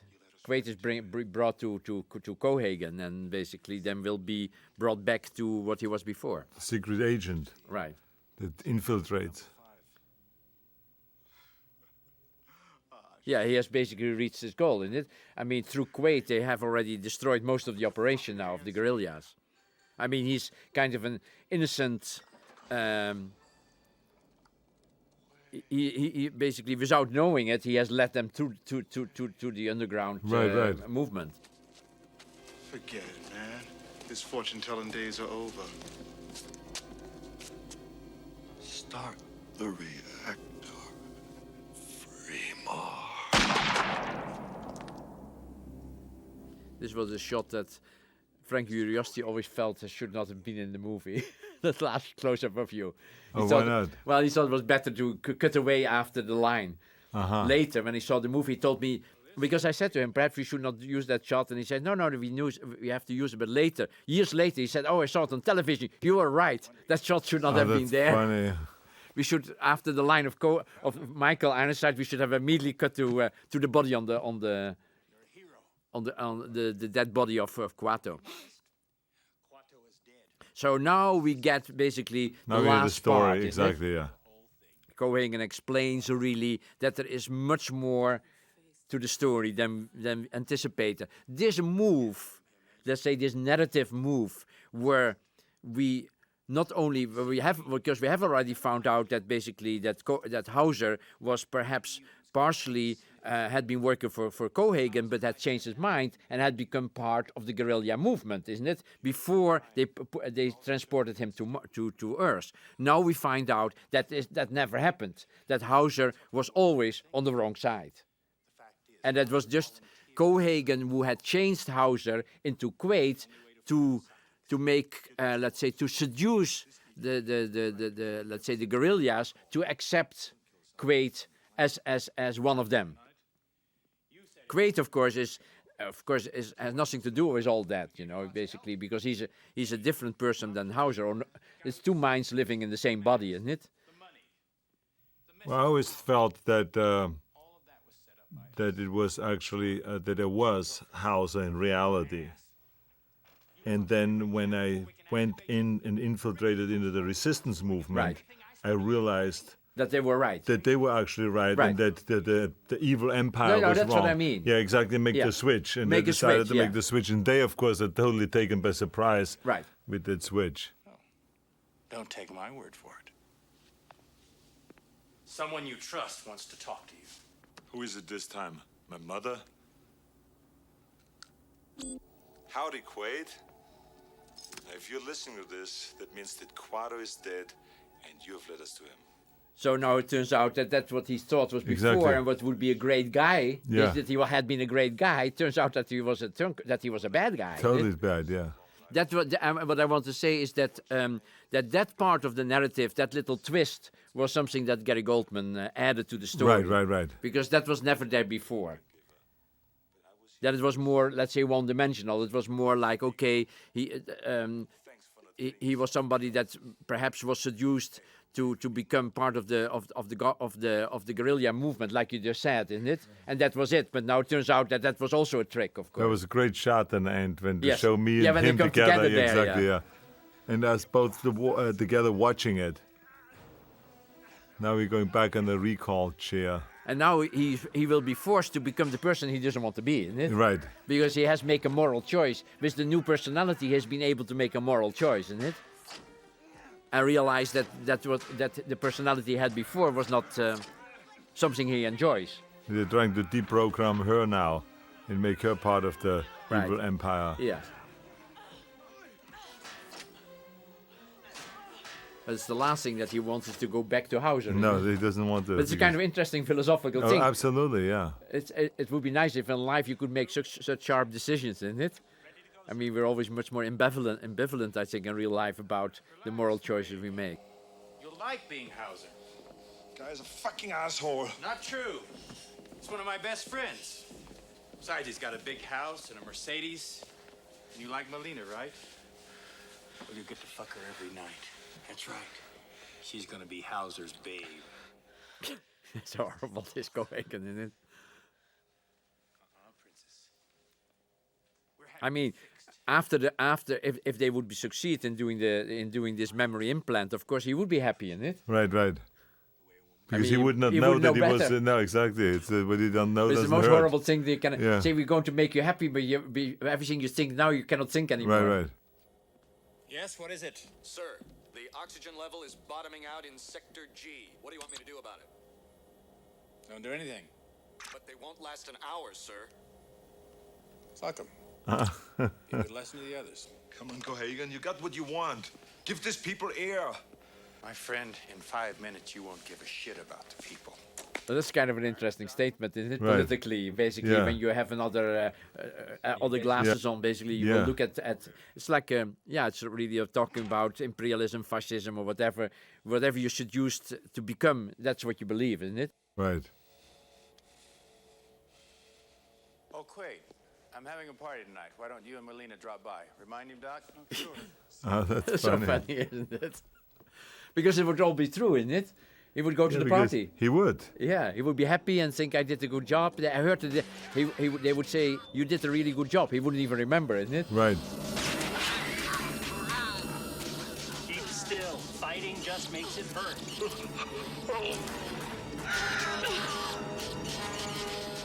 Of course, there's a lot of resemblance to the machine in the recall room, isn't it? Absolutely, exactly, yeah. If you don't keep still, you'll end up psychotic.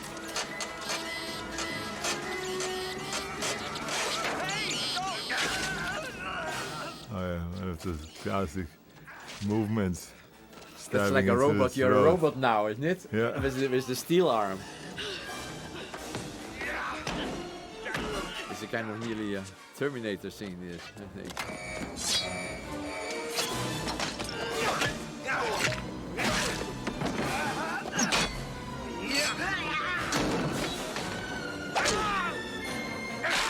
Oh. Well, we had to cut a little bit in that I scene for the know. MPA because these shots were a little bit longer. Yeah, much longer. I remember that. Yeah. That was one of the things also that was so well done in the film was that the fight scenes, very well choreographed. Great, yeah. Long preparations, good preparations. And they're all different. Each fighting scene is different. One is one with weapons, the other one more with just equipment and steel bars and stuff like that. Others just regular fist fights. Yeah, I think we made Vic made list, and then we said, okay, how can we make them all as different as possible? Exactly, That was that's also right. one of the reasons we wanted to make the girl fight like interesting and new.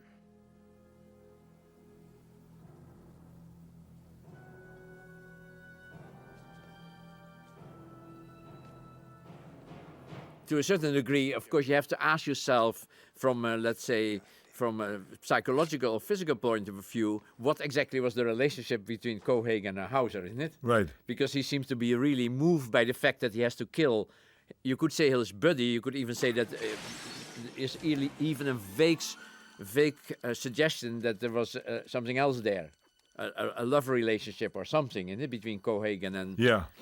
I mean, not that we emphasize that in any way, but there seemed to be sorrow in that scene before, isn't it, where he has to kill Hauser. Yeah, oh, He seemed to absolutely, be because really- they were best buddies. I Yeah, mean, they were at working least. together. I Right. mean, he was definitely his right-hand guy when it comes to security. Right.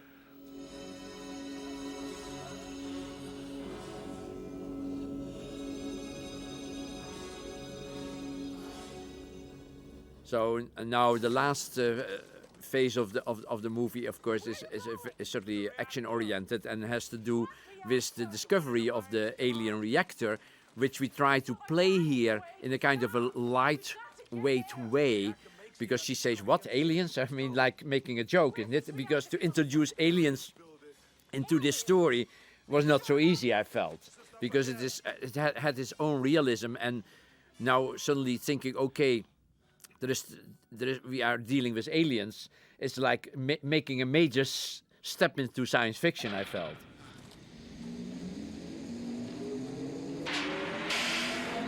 Here's the mall again.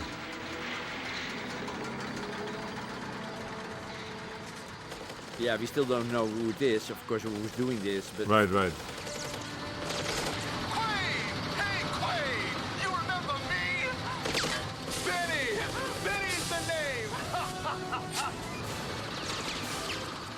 Yeah, that machine is drilling right through any kind of obstacle, if it is concrete or. So this is kind of his tool to go against it, isn't it? Right. I'm gonna drill you, sucker! I'm gonna drive you up!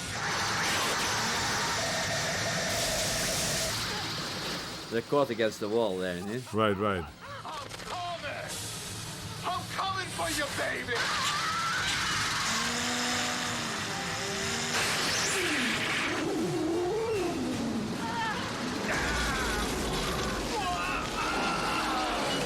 Now his machine is wiping out, of course, which was a great surprise to him that this huge machine can even break. And basically, it is interesting because we use it also for the next scene. That hole in the wall they made, that is the way they get into the nuclear reactor. Right. In it.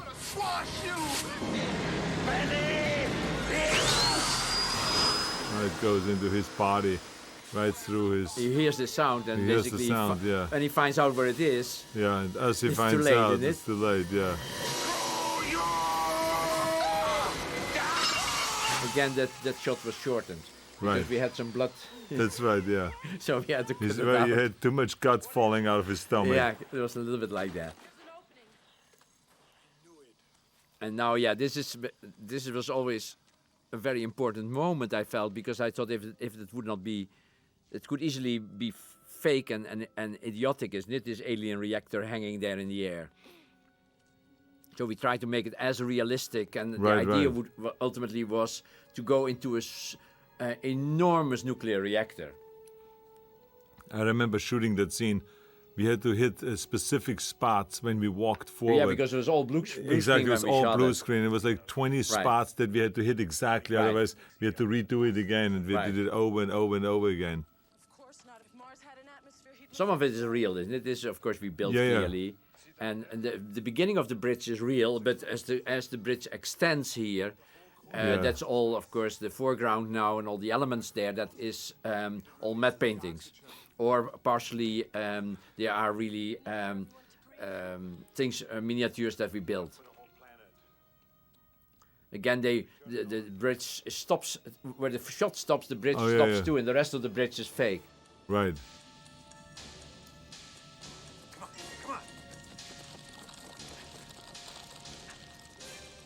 Oh, this is a great scene where he uses the hologram. Isn't he using the hologram? Yeah.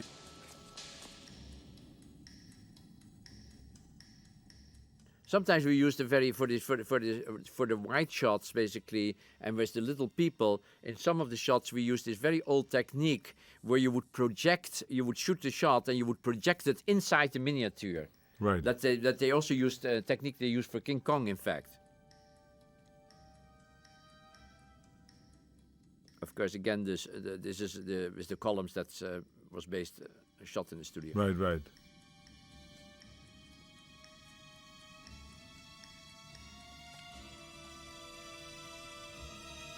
Now!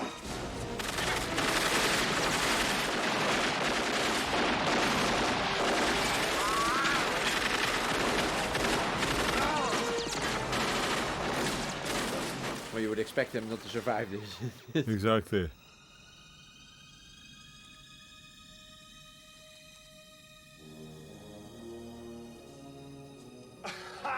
They think there's something wrong with our bullets, isn't it? Yeah.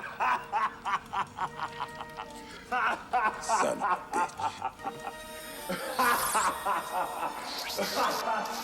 Yeah, I love that scene. Coming from behind casually, turning off the hologram, and then just nailing them. He's still on the run.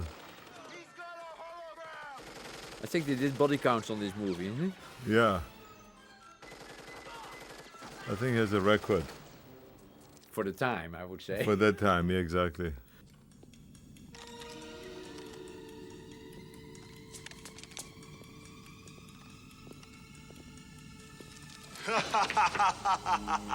You think this is the real Quaid? It is.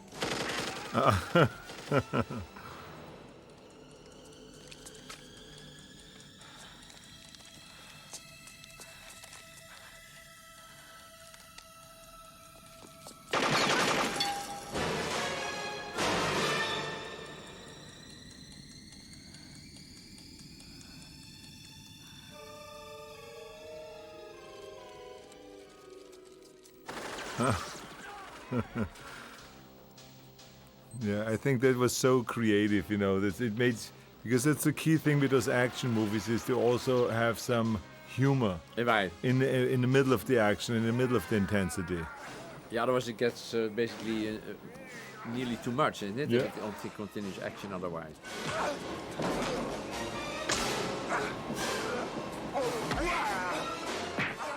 Here again, a totally different fight scene. A very brutal, hands-on kind of a fight scene, gouging the eyes, breaking arms.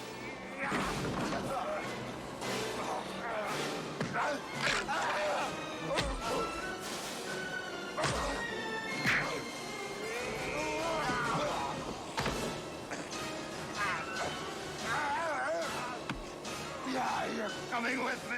He realizes he's going to get decapitated. Well, or his arm's taken off. Another great shot. Yeah. Again, basically, the shot where the separation takes place had to be shortened a little bit. Oh yeah, sure, absolutely. Yeah. But I'm glad we kept it in because it's a really inventive scene, I think. It's terrific.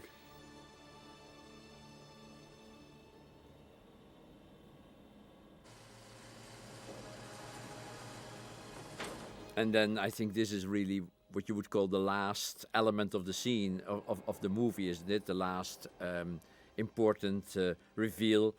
The hand we have seen before, and ultimately it turns out that if he puts his hand there in a certain way that he can activate the machine, and of course finalize what he was supposed to do in the first place, that is save the planet, isn't it? Like promised in the recall office. We said at the end you will save the whole planet. Mars will go into global meltdown. That's why the aliens never turned it on. And you expect me to believe you?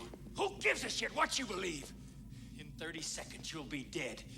Then I'll blow this place up and be home in time for cornflakes. So now basically what the essence of this would be is that Cohagen, I mean from a, let's say,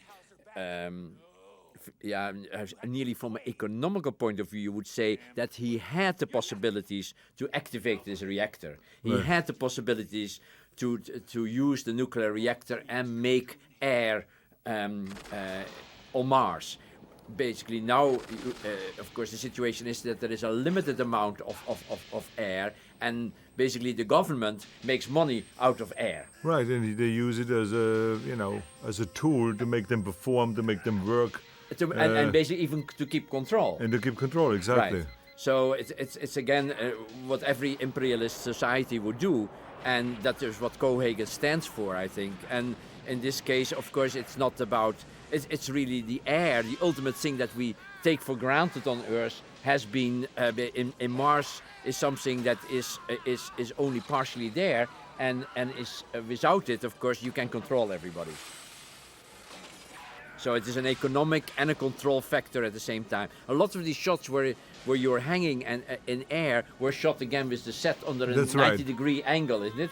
So when you see them here hanging on a horizontal line like her, in reality a shot like that would be shot if you on a vertical set, which is 90 degrees tilted. So then you use the gravity to hang down. Right. And then if you flip it back, then it's suddenly what is vertical hanging down becomes horizontal, being sucked out. Right.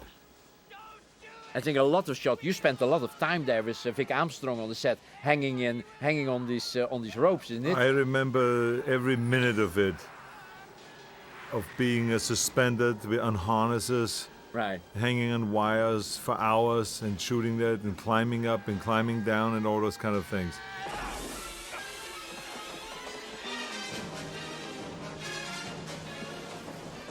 This is one of the few shots that basically is real in the middle there. And from here we're back in the studio again. There was a little a red mountain outside Mexico City that we used for some of the shots, really. Yeah, I remember that.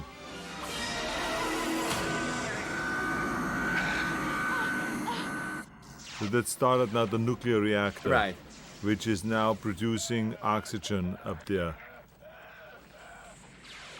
Yeah, now it turns out that all these things are telescopic, isn't it? So they can slowly go into the not in the ground, because underneath there is supposed an ice layer. Exactly, ice layer, which is the means of getting oxygen out. Right, right. It basically, we forget a little bit about the fact that we had to add nitrogen, otherwise it would be explosive. But I thought it would still be kind of a, let's say, pretty elementary way, but still not completely incorrect way, to say, okay, the nuclear reactor splits the oxygen out of the water and uses that for the air. Right, look at his face. I mean, I love this. That's the routine again, isn't it? Exactly, popping out. I mean, this partially is real, and the backgrounds are added, but the rolling down was done on that mountain in Mexico City. This is again on our little mini set that we used for the close shots.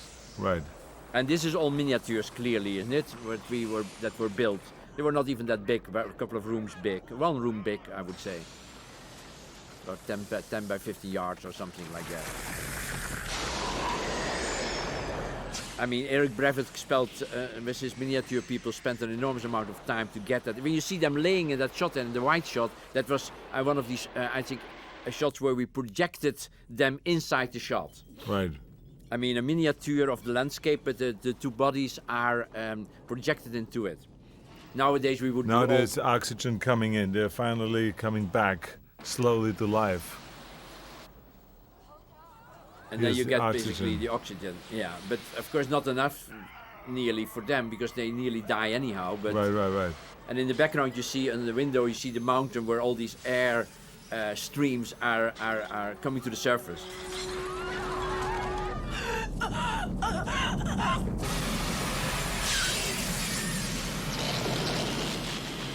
I mean, clearly this is all miniatures, and it with additional streams, all the steam is added to the miniature.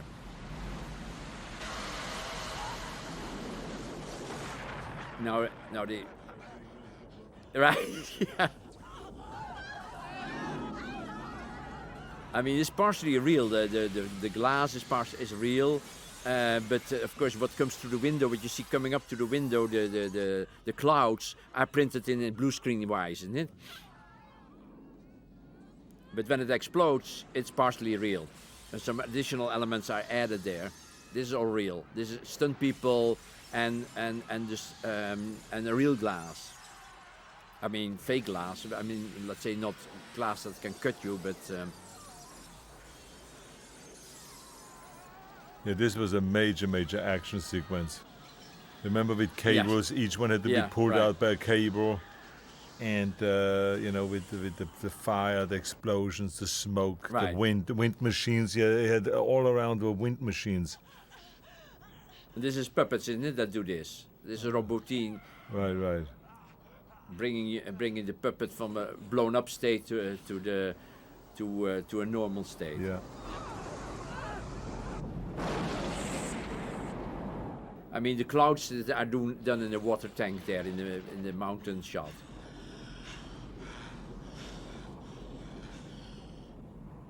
This is all, I think, shots that were partially constructed in a water tank.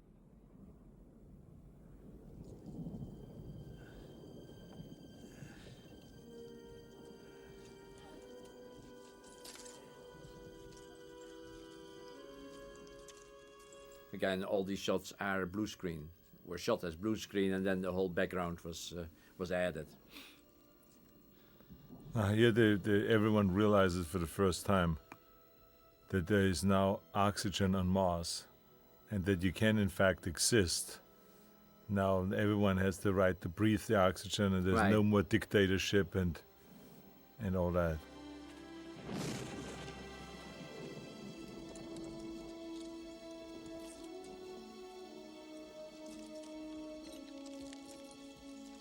I mean, the miniature in the background, clouds that are probably, I think, matte paintings that are moved slowly. Yeah. And partially painted in. This is one of the first time. This is a tracking shot because you see it's a crane shot, but we had no means to do that in the same way with motion controls cameras there. So it's really one of the first time that we track the actors without having, let's say, a computer program to repeat the move. So they had to. They really study frame per frame, so they had to really, so they could match the movement of the actors with the movement on the miniature. Right. Of course, clearly this is again, let's say, printed in a way that it's on a little projection screen. The real scene of the actors is done, and that's basically added into the miniature. We try to have some people on the top of the mountains there, but it's not very visible. It's like a dream. And this is the same. And again, this is the same scene as the beginning, except without the helmets and without the gear. Absolutely. Well, then kiss me quick before you wake up.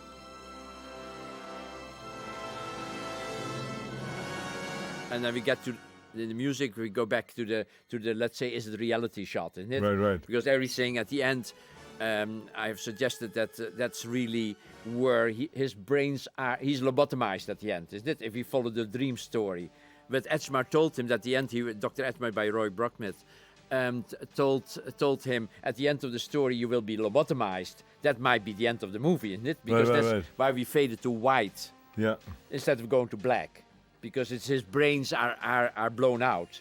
And so the whole story might be a dream. And ultimately nothing of all this happened. He all invented it, and because they couldn't bring him back to reality anymore, they decided to lobotomize him. It's amazing if you think about this movie has come out 10 years ago. Yeah, longer, 15 years ago. No, 10 years ago. 20 years. No, it's 89, isn't it? No, we made it in 89. It came out in 91. Oh, did it? Yeah, okay. so now it's 2001. So it's amazing, you know, that 10 years ago this movie came out, and how much it holds up today. Right. Even though we had much more crude technology then and than we have today, but it's amazing how well it holds up, and how well everyone has acted in there, and how great the action was. And the whole movie, I mean, really, I haven't seen it for a long time. To see it again and to see how well it plays, I can clearly see why it was such a huge phenomenon worldwide. Such a great success at the box office, and also got some great reviews. Yeah. Yeah, I think we had a very talented crew and cast. You know, I think we made a lot of good choices, I think.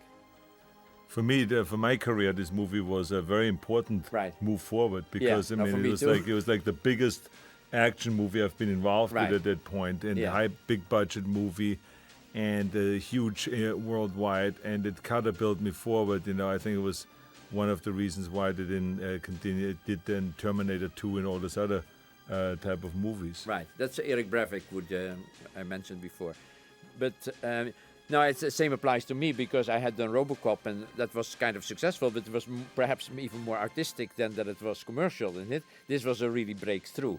Right, and I think that what was, of course, great about your career was that, you know, even though some people were saying, well, you know, that's, you know, he makes his money by doing action and all those, then you followed it up with Basic Instincts, and Basic Instinct made exactly the same amount. It was a huge hit worldwide again. Which was without special effects. So exactly, so here was totally the opposite, and you were a huge smash.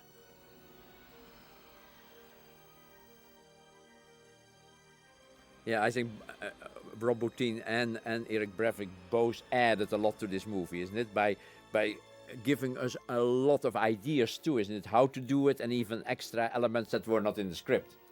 Well, I think that it's so hard to pick, you know, one or the other department, because, I mean, if you look at that, just the wardrobe, how well it was designed, the set design, the visual effects, the stunt coordinating, you know, especially the directing. I mean, this is one of those movies which is a total director's movie. You know, it's your creation. You were in charge of this whole thing, because, as I was saying to everyone during my interviews when we promote the movie, you were the ideal guy, because you're great in directing actors and at the same time directing action, but also knowledgeable and interested in the technology of visual effects and special effects. So with that together makes it perfect for a movie like that.